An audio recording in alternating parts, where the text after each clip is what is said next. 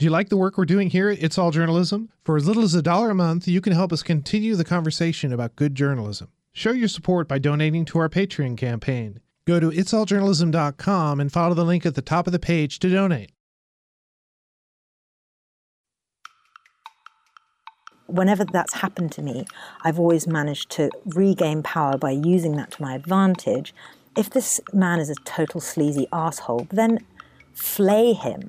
You know, make him think that you're a bimbo and extract the information from him. And before he knows it, you've got your scoop. And that a male journalist would have struggled to get. A journalist's career can follow a winding path. From an English village to London, from Pakistan to New York City, and even to the heart of North Korea. I'm Michael O'Connell, and you're listening to It's All Journalism. Welcome to It's All Journalism. I'm Michael O'Connell, here with another podcast about digital media. Today on the phone, I'm talking to Charlet Duboc, a New York-based on-screen correspondent and documentary producer at Vice Media. Welcome to the podcast, Charlet. Thank you. Thank you for having me. I'm so flattered and honored to be talking to you. No, I'm flattered and honored that you deigned to be on our podcast. I just to give people a sort of a background here, over the holidays, I spent a lot of time watching YouTube videos, and I came upon a whole set of videos called Munchies. It's put out by Vice, and it's about, food and travel and local culture. And Charlet was in some of those, and I thought they were really great. And I started checking out some of her other content. And of course, you've done some fashion stuff as well. But then also, you ended up in North Korea, which I think we're going to talk about. But anyway, let's start with that. How did you get, what's your career path? How did you get to this place as a correspondent producer at Vox? Vox, I shouldn't have said Vox. Vox. How did you do that? Well, let's look into the crystal ball. My job at Vox. Anyway, do you know what? So many people are confused by my trajectory, or intrigued, I should say. And it's kind of hard to summarize, but I mean, on good days, I'm like, oh, look at my varied career. I must be a polymath. And on bad days, I'm like, I must be a jack of all trades, master of none. I've been at Vice for 8 years, and it's the only job I've ever had in media. Yeah. How did you, you weren't born there. You were born in England or Great Britain, I assume. Yeah. What attracted you to Vice? I have, ever since I can remember, ever since I was sort of pre-teen, felt very drawn to America. And I'm not embarrassed to say it. I grew up in a little village in the south of England. I came from a fairly sort of straightforward, traditional British family, very conservative. And, my life looked pretty limited. It was like marry a boy in the village and have a few kids. And I know it's cliched and embarrassing, but I was very much a black sheep, and none of the women in my family had much of an education. And I was just very understimulated. And then, at the time when I grew up, I'm 33, so I started watching E.T. I watched E.T. and there was pizza and Walkmans and stuff. And then we got MTV, and I was completely captivated by MTV, and I was obsessed with rap videos. And I just thought that America looked like this magical world. And I just thought, I've got to get there. I've got to see it. And I became very obsessed with it at a young age. And then I ended up studying American studies at university in London, which is most Americans laugh at that, but it's basically cultural studies, but focuses on America. And I wouldn't laugh at that. We're so important that we need a whole subject matter dedicated to our culture and exactly. And so I was obsessed with America, but when I was a child, I didn't know that journalism was a thing. I didn't know. I loved documentaries. I was a bit of a nerd. I used to watch nature programs, and then I really loved Louis Theroux's documentaries. But I didn't know that was a job, let alone something that I could do, a little girl from the home counties. And there was not much guidance, from my family or my school as to career paths. I was quite good at languages, so they just thought I'd maybe go and do translating for a bit and then get married. Anyway, I got to college and suddenly realized that journalism was a thing, and I'd picked up Vice. And the voice of Vice really resonated with me. I don't know what it was. I just thought these people are hilarious and they're funny They're funny, hilarious, they're smart, and they're not afraid, they're kind of contrary. And I had a rebellious streak, and I was like, I would need to be friends with these people.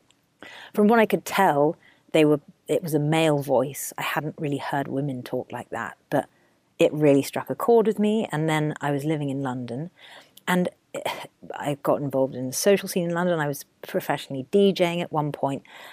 And I ended up just somehow making friends with people socially that worked at Vice. And the next thing I knew, I was writing music reviews for the magazine. Some people said to me, not naming any names, "You're quite funny for a girl," which was a compliment at the time. Lo and behold, I start working at Vice. They didn't have any money, so I was an intern. And I was writing. Then I was told, this was in 2010, and they said, "We need fashion stories." And I said, "The fashion world hates Vice." They thought we were going to roast them. So we weren't allowed, Vice wasn't invited to Fashion Week or to do any fashion coverage. So I just did a bit of Googling, and I discovered that the first ever Fashion Week was taking place in Pakistan within 2 weeks' time. And I told my boss, thinking he'd either laugh at me or just say, great, and he'd send someone to cover it, not expecting him to say, "Have you ever been on camera? Would you be interested in going with a camera and trying to make something out of it?" And I just sort of said, "No, of course, I don't want to be on camera. Who wants another white, well-spoken girl on camera? Plus, I'm too shy and awkward, and I don't want to do it." Anyway, somehow I found myself on a plane to Pakistan 2 weeks later with my friend and a camera, and we kind of made a film, and we didn't have a plan, and we came back, and people liked it, and so we pitched another 10 episodes. And that was my very first job. I mean, I'd written a few music reviews, and suddenly I was, a video journalist, and I literally had to buy a book, like Documentary 101, How to Make Films. And we just would kind of film our articles, is how we talked about it. And that was how I got into Vice. And then there's a lot more to it, but that's the long version of my start. That's a really good start. And there are a couple of things in there. I mean, your awkwardness,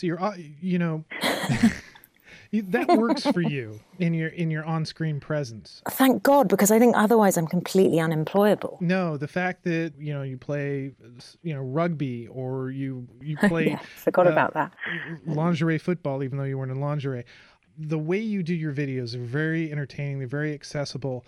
They're also very smart. We talk about fashion. People don't always think of fashion in cultural terms. And that's something that's like throughout the fashion coverage that you do. Has that been sort of a conscious decision on your part? Absolutely. I mean, I never wanted to be a fashion journalist, and I didn't have much reverence for the fashion world. Although, look, I love clothes and I am quite particular about my own style, it really wasn't something that drove me professionally. I didn't want to be a fashion journalist. I wanted to do culture. And, a lot of people, once I finished the Fashion Week series, they said, "Oh, well, you've got to do more fashion stories." And I just said, if you watch the show, it's really got nothing to do with fashion. It's about people expressing themselves and people struggling, and it's a kind of lens on culture, using fashion as an excuse.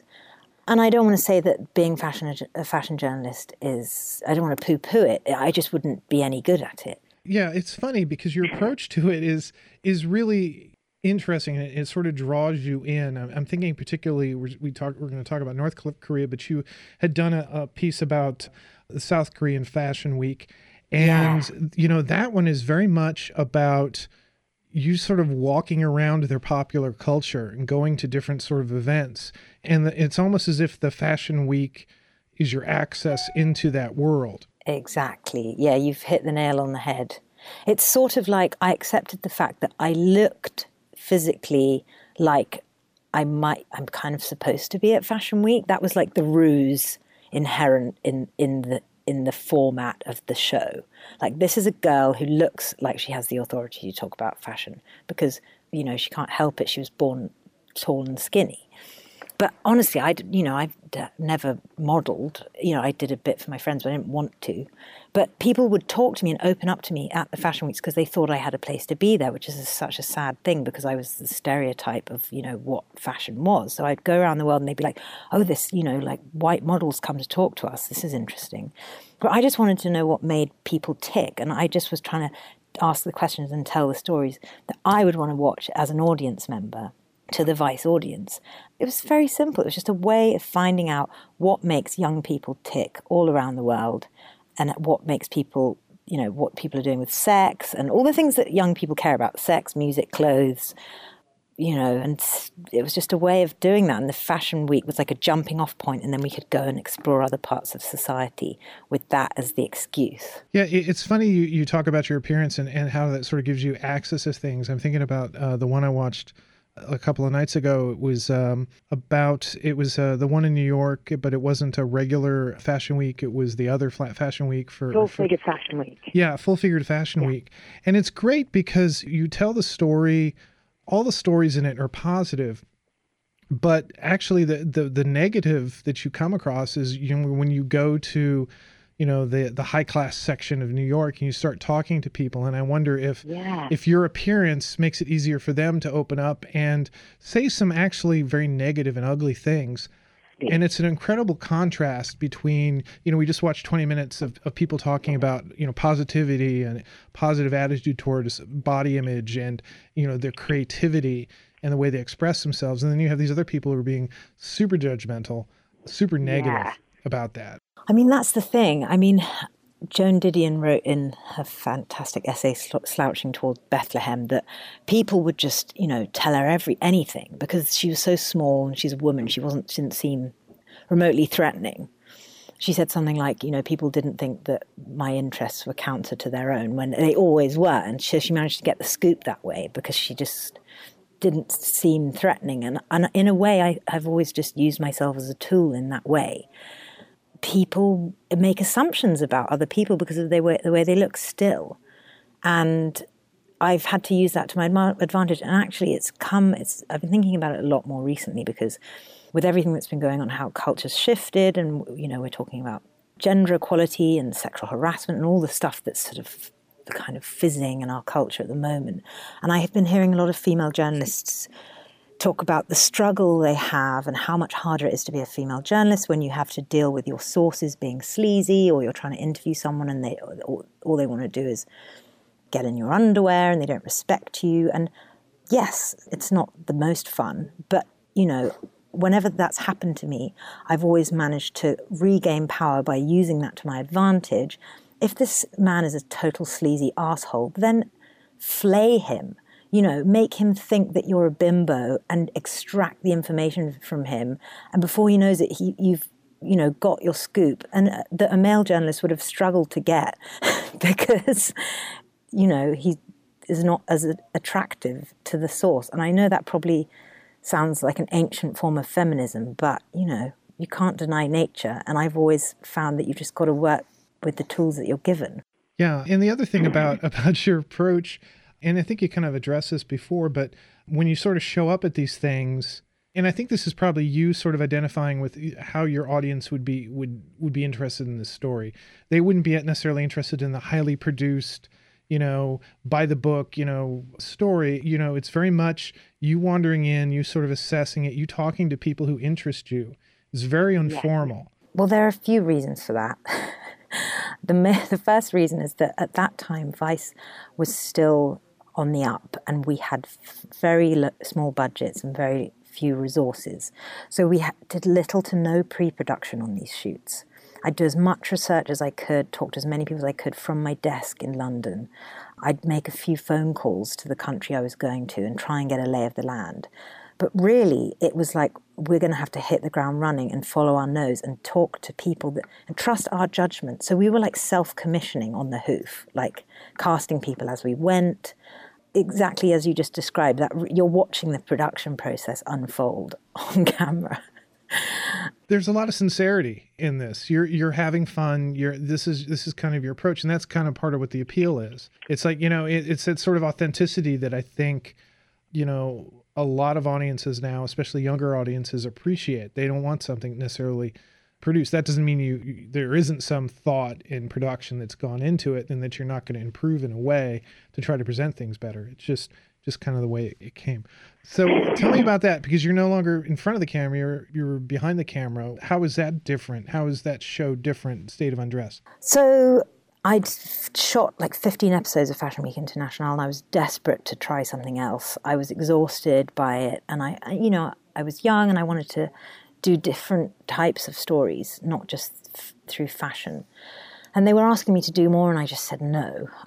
And I hadn't done any episodes for about 6 months, and then Vice announced it was launching a TV channel called Viceland.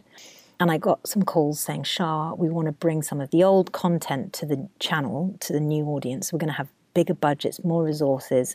We can do all the things you would have dreamed of doing with that show, but we'll give you a proper team. Because it was usually just me and a shooter, me and my director, Will Fairman. But they said, we'll give you a proper TV budget and a big crew and blah, blah, blah. And I just thought, this sounds amazing. But I also said, I don't want to look a gift horse in the mouth. I want to be on TV and I want to bring my baby to TV.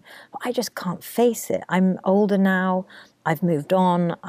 It wasn't that I wanted to do things to be taken more seriously, but I just thought that needed a entirely fresh look. And I also thought, I want to get into production. I want to see if I can produce something, direct something, and I think it will really enrich me as a host if I decide to go back on camera, and it would just be good for me. So we struggled to find the right host. I can tell you about that if you're interested. But once we did, it's really Hayley's show, and it was thanks to how fantastic she is and how she and I are just so on the same page, and the collaboration and the fantastic team we managed to build around it, that show has also just been such a success in its own right, and I'm just thrilled with it. What is the experience for you as a producer that's so different from what you're doing or what you were doing before? Is there a lot more production, a lot more preparation, or does it still have sort of the same spirit, but in a slightly different way? I think the spirit is still very much there, and I think it's the show that was almost made for Hayley. It's almost like this show was made for her, not me. And it was always a show that should have come from my brain, but been fronted by her. It was amazing because I had support. I had a team of, like 9 people, and I had researchers and fantastic other producers working with me. And myself and my associate producer would sometimes fly into the country 2 weeks before the shoot and set up everything. And then Hayley would come in and we'd start filming. So it was just so much more thorough and well thought out, and we had 2-week shoots and long edits, and it was just amazing to finally get to see how the other half lived, how TV worked with real budgets and like production standard kind of way of doing everything. TV money as opposed to YouTube money. Yeah, big time. It was I was like, really? I've been making films for this much. And, I won't go into numbers, but what I was performing for 6 years was miracles, nothing short of miracles. The fact that we managed to produce anything at all, I can't imagine going back to those budgets now that we used to have. Yeah, but you're able to make a lot of creative decisions that sort of made up for that, I think. Yeah, no, the freedom was amazing. I was going to transition us into North Korea. So last summer, I guess, you were in North Korea. How did that come about? Well, after I finished Fashion Week and after I'd finished States of Undress, I decided that I was ready to go back on camera. And, in between, I had been doing other bits of content which sort of straddled.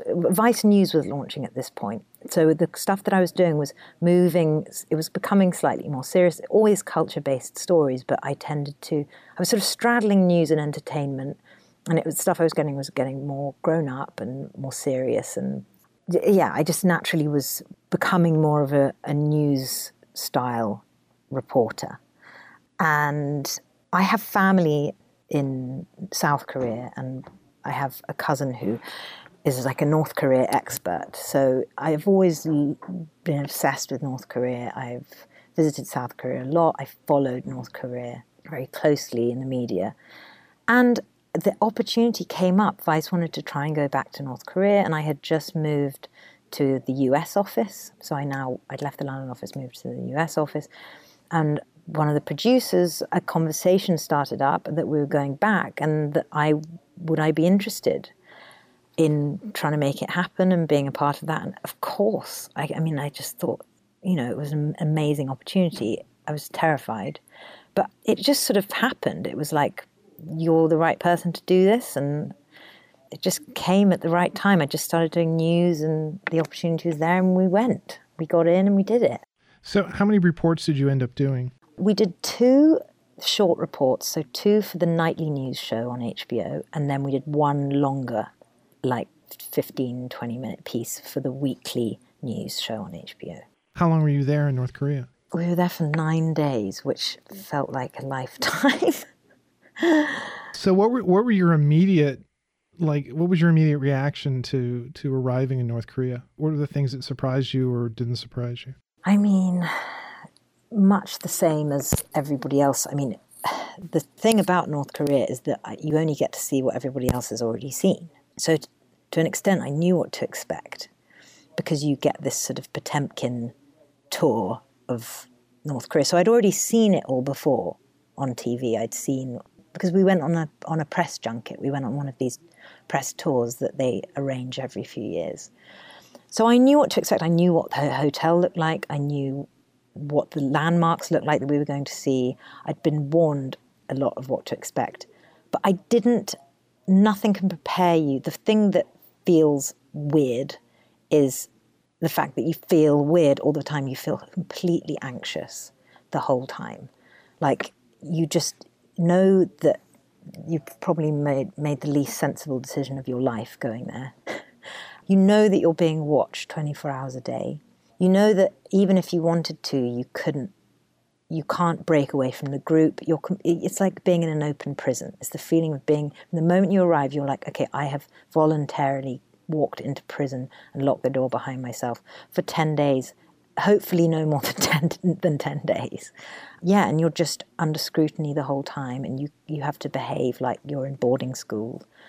And it's exhausting. They sort of control you by, it's all about the element of surprise. So they will phone your room at 1 a.m. and say, you need to be downstairs in the lobby in 4 hours. And they never give you the call time the day before because they want to, your minders aren't told the plan for the next day because that's how they control society, by just sort of by a chain of command withholding information. Though it was really bizarre. So you're told to show up in the lobby in 5 hours or 4 hours, and then what? You're sort of taken in a bus somewhere, and and then you're taken on you're out for the day. So you're taken on a prescriptive tour of things they want to show you to show that things are going well in Pyongyang. You can't easily leave Pyongyang. People do go on tours to other parts of the country, but it's less common.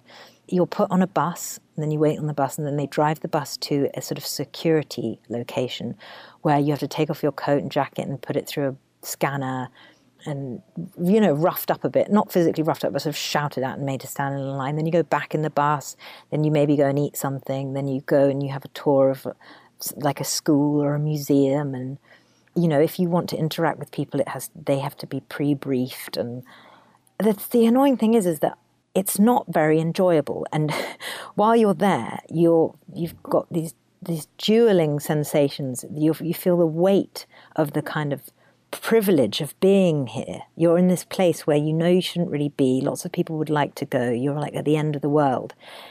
So you're like, I'm so lucky to be here. This is a real honor. But at the same time, you're like, get me the fuck out of here. You're like, I want to go home. So you want to enjoy it, but you've got this constant feeling of dread following you around. So it's a very strange state of being.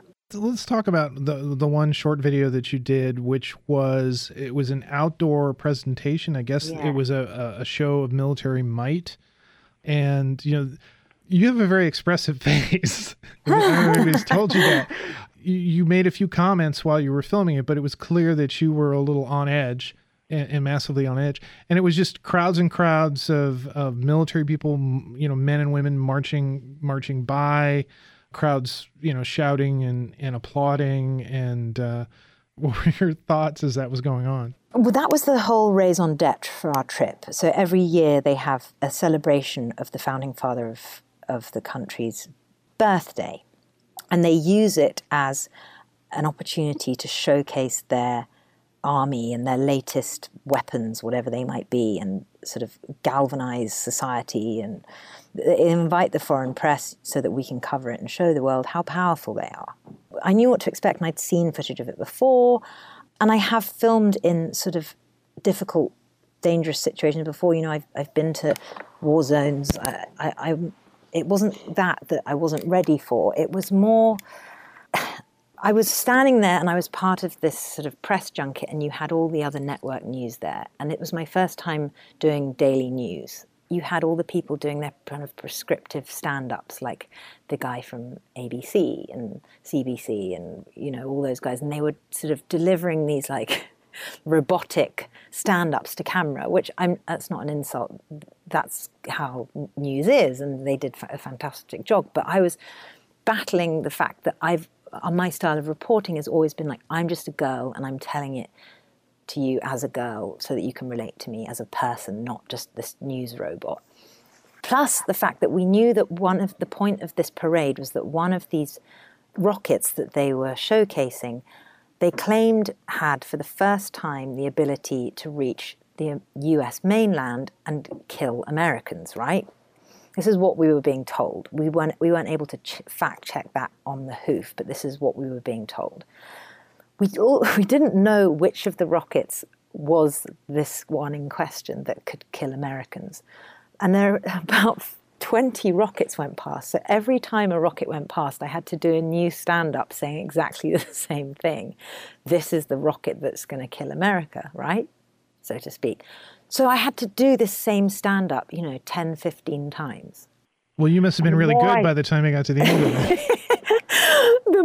The more I said it, the more I was freaking myself out. And I was thinking, what am I saying here? I'm saying something really historical and monumental. And it just, combined with the noise and I think I even say it in the piece, I was having like a bit of a sensory overload. And I just couldn't believe that I had the responsibility of delivering this information to the audience, the HBO audience.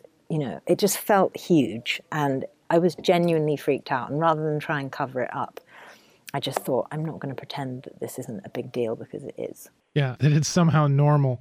Yeah, and it was really telling, because you talked about this, and I was going to ask you about the fact that the way you approach things is the way you approach things, sort of informally and through the back door and sort of the sideways, that you're not so formal and organized. So I can imagine being put in that type of environment would be very sort of going against just your basic way of doing things. But even so, I mean, in the videos that you did for North Korea, there were a couple of times when you tried to go off script, where you went and you tried to talk to North Koreans, and they answered you how, they've been told to answer people. And, it was very, very clear that they were very well rehearsed and not necessarily genuine, maybe even scared, which in of itself, I think, just for the viewer who was able to pick up on that, that's a whole new wrinkle to the story you're covering. Yeah, I mean, I'm glad that comes across. I think you can tell that I can only address them in a certain way because I'm being scrutinized. I have to stick to a script. They have to stick to a script. We can't say for sure if they're sticking to a script. Look, maybe the people I spoke to really believed that because that's all they knew, or, we'll never know. I mean, maybe one day, But then those two women you spoke to, they walked away, and as you noted, people came up and got their personal information to find out who they were. Yeah, because if they say the wrong thing, that's the end for them, potentially, and their family. It's no laughing matter. Yeah, and I remember there was another one where you were at, how can you find controversy in a display of flowers? Right. But there were just all these flowers, and in amongst them were little missiles. And you confronted somebody who was telling you, oh, no, this is for a satellite. Satellite, yeah. Yeah, I mean, we're still not sure why that interaction happened the way it did, whether she really believed it was a satellite or whether she had one script for the press and foreigners and one for locals, because it's well documented that locals, missiles and celebrating them is there's no taboo around them in society. So that's why it was there in that display, because it's something that people are openly encouraged to be proud of, the military might. So in theory, she should know that that's a rocket, unless her English wasn't quite up to scratch and she'd just got the word wrong. It's unclear, the audience has to make up their own mind whether she truly was trying to lie to me and get me off the scent, or whether it was just a kind of communication problem. But either way, I liked that interaction. It was quite, I think, as long as it provokes thought, then I feel like it had a place in the doc. It was just bizarre. And I felt sorry for her, you know. I didn't want to, this poor woman, I didn't want to, it's not her fault. I didn't want to take her to task over this, but unfortunately, you know, she was the person delivering this line to me, and I had to call her out on it. So now you said you'd been in war zones, you've been in North Korea. How have these sort of, you know, affected you, changed you, or have they changed you? I would assume that they would. Unfortunately, they just make you want to do it more. Right, like crack. It's bad for you, but you just can't stop. I can't remember where this quote's from, or not quote, but you know how they say if there's an explosion, most people run away from it, but journalists run towards it. It's like that old thing.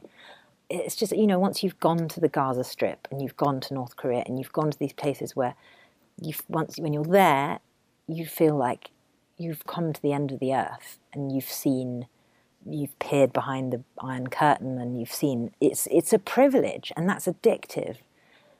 And I don't know, how has it changed me? I don't know. I just love it. Like I said, I'm still the little girl in the boring British village, and the rest of the world fascinates me. And I would just want to keep telling stories of people's struggles and how, you know, these great political shifts in the world right now and back then, the cultural fallout of that and the human stories around that. I know it sounds cliched, but that's obviously what interests me. Yeah, yeah. So do you see that you're going to be spending more of your time behind the camera as you're going forward? Or do you think you're going to look for other opportunities to report? Well, it's an interesting time, actually, and it's something I've been thinking about a lot, because when I started at Vice, I was one of the few females on camera, and that's how I justified doing what I was doing. So I've always cared a lot about diversity, and I didn't want to be, quote unquote, part of the problem. You know, I thought we need people of color on camera, and we need more women, you know, more diverse representation.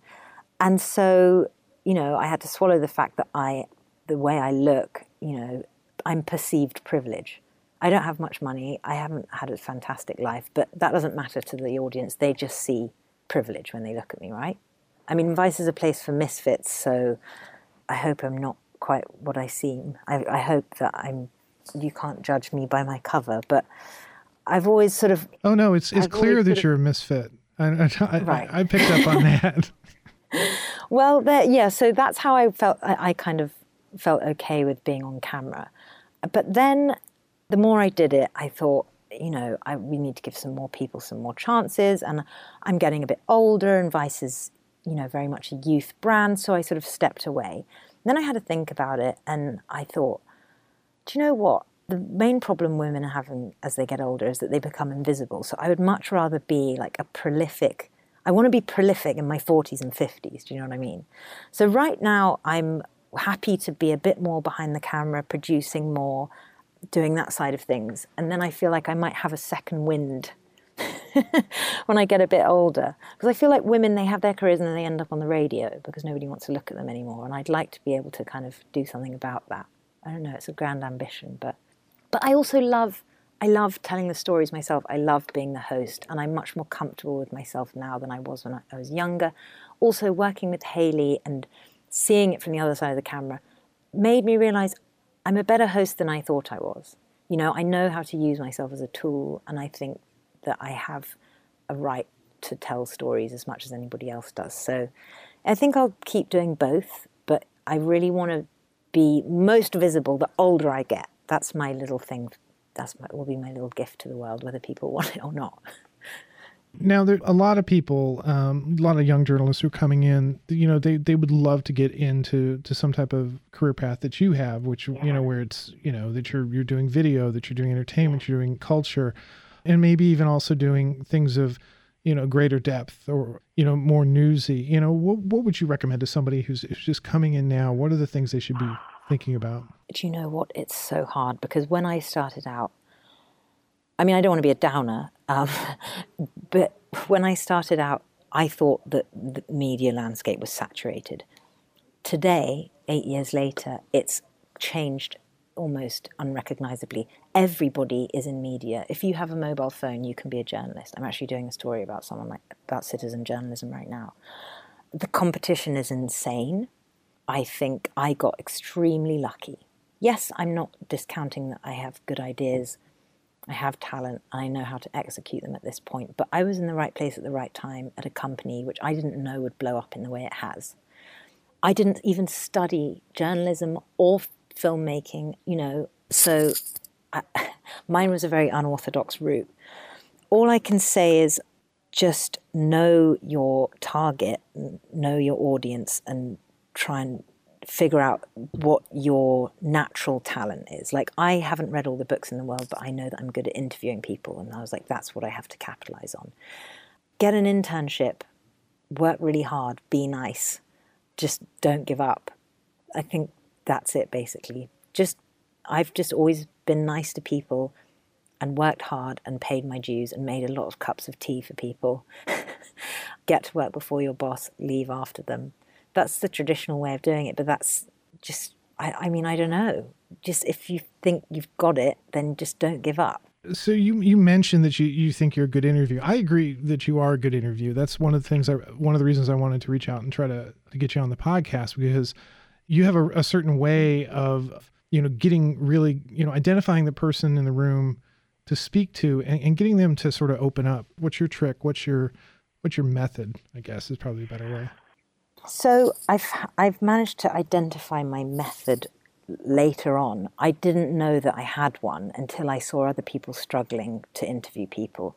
I think naturally I'm lucky in that for some reason, I don't know why, I have a natural ability to disarm people. I think it might have something to do with my height or the way I look or the way I speak, because my whole life, when people first meet me, I'm intimidating to them. So I have to work extra hard to overcompensate for that and disarm them and show them that I'm not threatening. And I put the attention on them and try and make them feel special and comfortable and listened to. And in doing that my whole life, it's prepared me for this job perfectly, because I can make people feel, this is what I've been told, I can make people feel like they're the only person in the room. Listen to them. I've witnessed other people starting out interviewing, and the rookie mistake is they're so much more worried about how their question sounds than what answer they're trying to get. And they forget to ask simple questions like why. They'll ask someone a question and they won't follow it up properly because they're trying to stick to they're trying to confirm this bias they've already got in their head about what they want. Or don't be afraid of, awkward silences, because often if there's a silence, someone's going to fill it. So don't let it be you. Yeah, I mean, if you're a naturally curious person and you have empathy, then that's what's going to propel you. Just be curious and be interested, and that's how it works, really. Yeah, it's just as easy as that. Well, simple. It's simple. It's simple. Anybody can do it.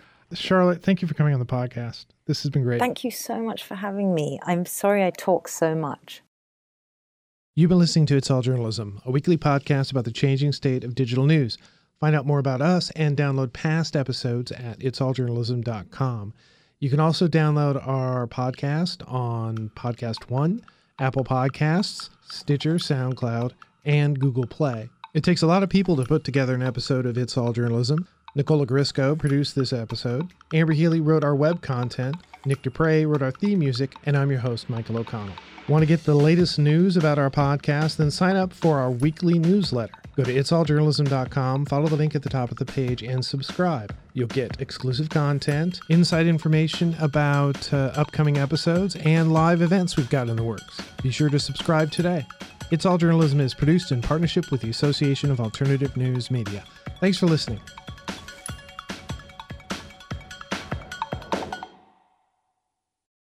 The What's Working in Washington podcast with your host, Jonathan Aberman. We share this region's innovative, entrepreneurial, and creative spirit. This podcast tells impressive stories of passion and spunk taking place here in the D.C. region. It illustrates how the nation's capital is anything but the stuffy, bureaucratic, politics-only reputation it tries to shed. The What's Working in Washington podcast. Find it on iTunes, the Podcast One app, podcastone.com, or at WTOP.com. Search Podcast DC. The Finish the Game podcast with your host, Sean Alexander. Draw play to Sean, across the 10, the 5, touchdown Seahawks. Hey, this is Sean Alexander, NFL MVP. Check out my podcast, Finish the Game, where I discuss sports and life lessons helping you become an MVP. The Finish the Game podcast. Find it on iTunes, the Podcast One app, podcastone.com, or at WTOP.com. Search Podcast DC.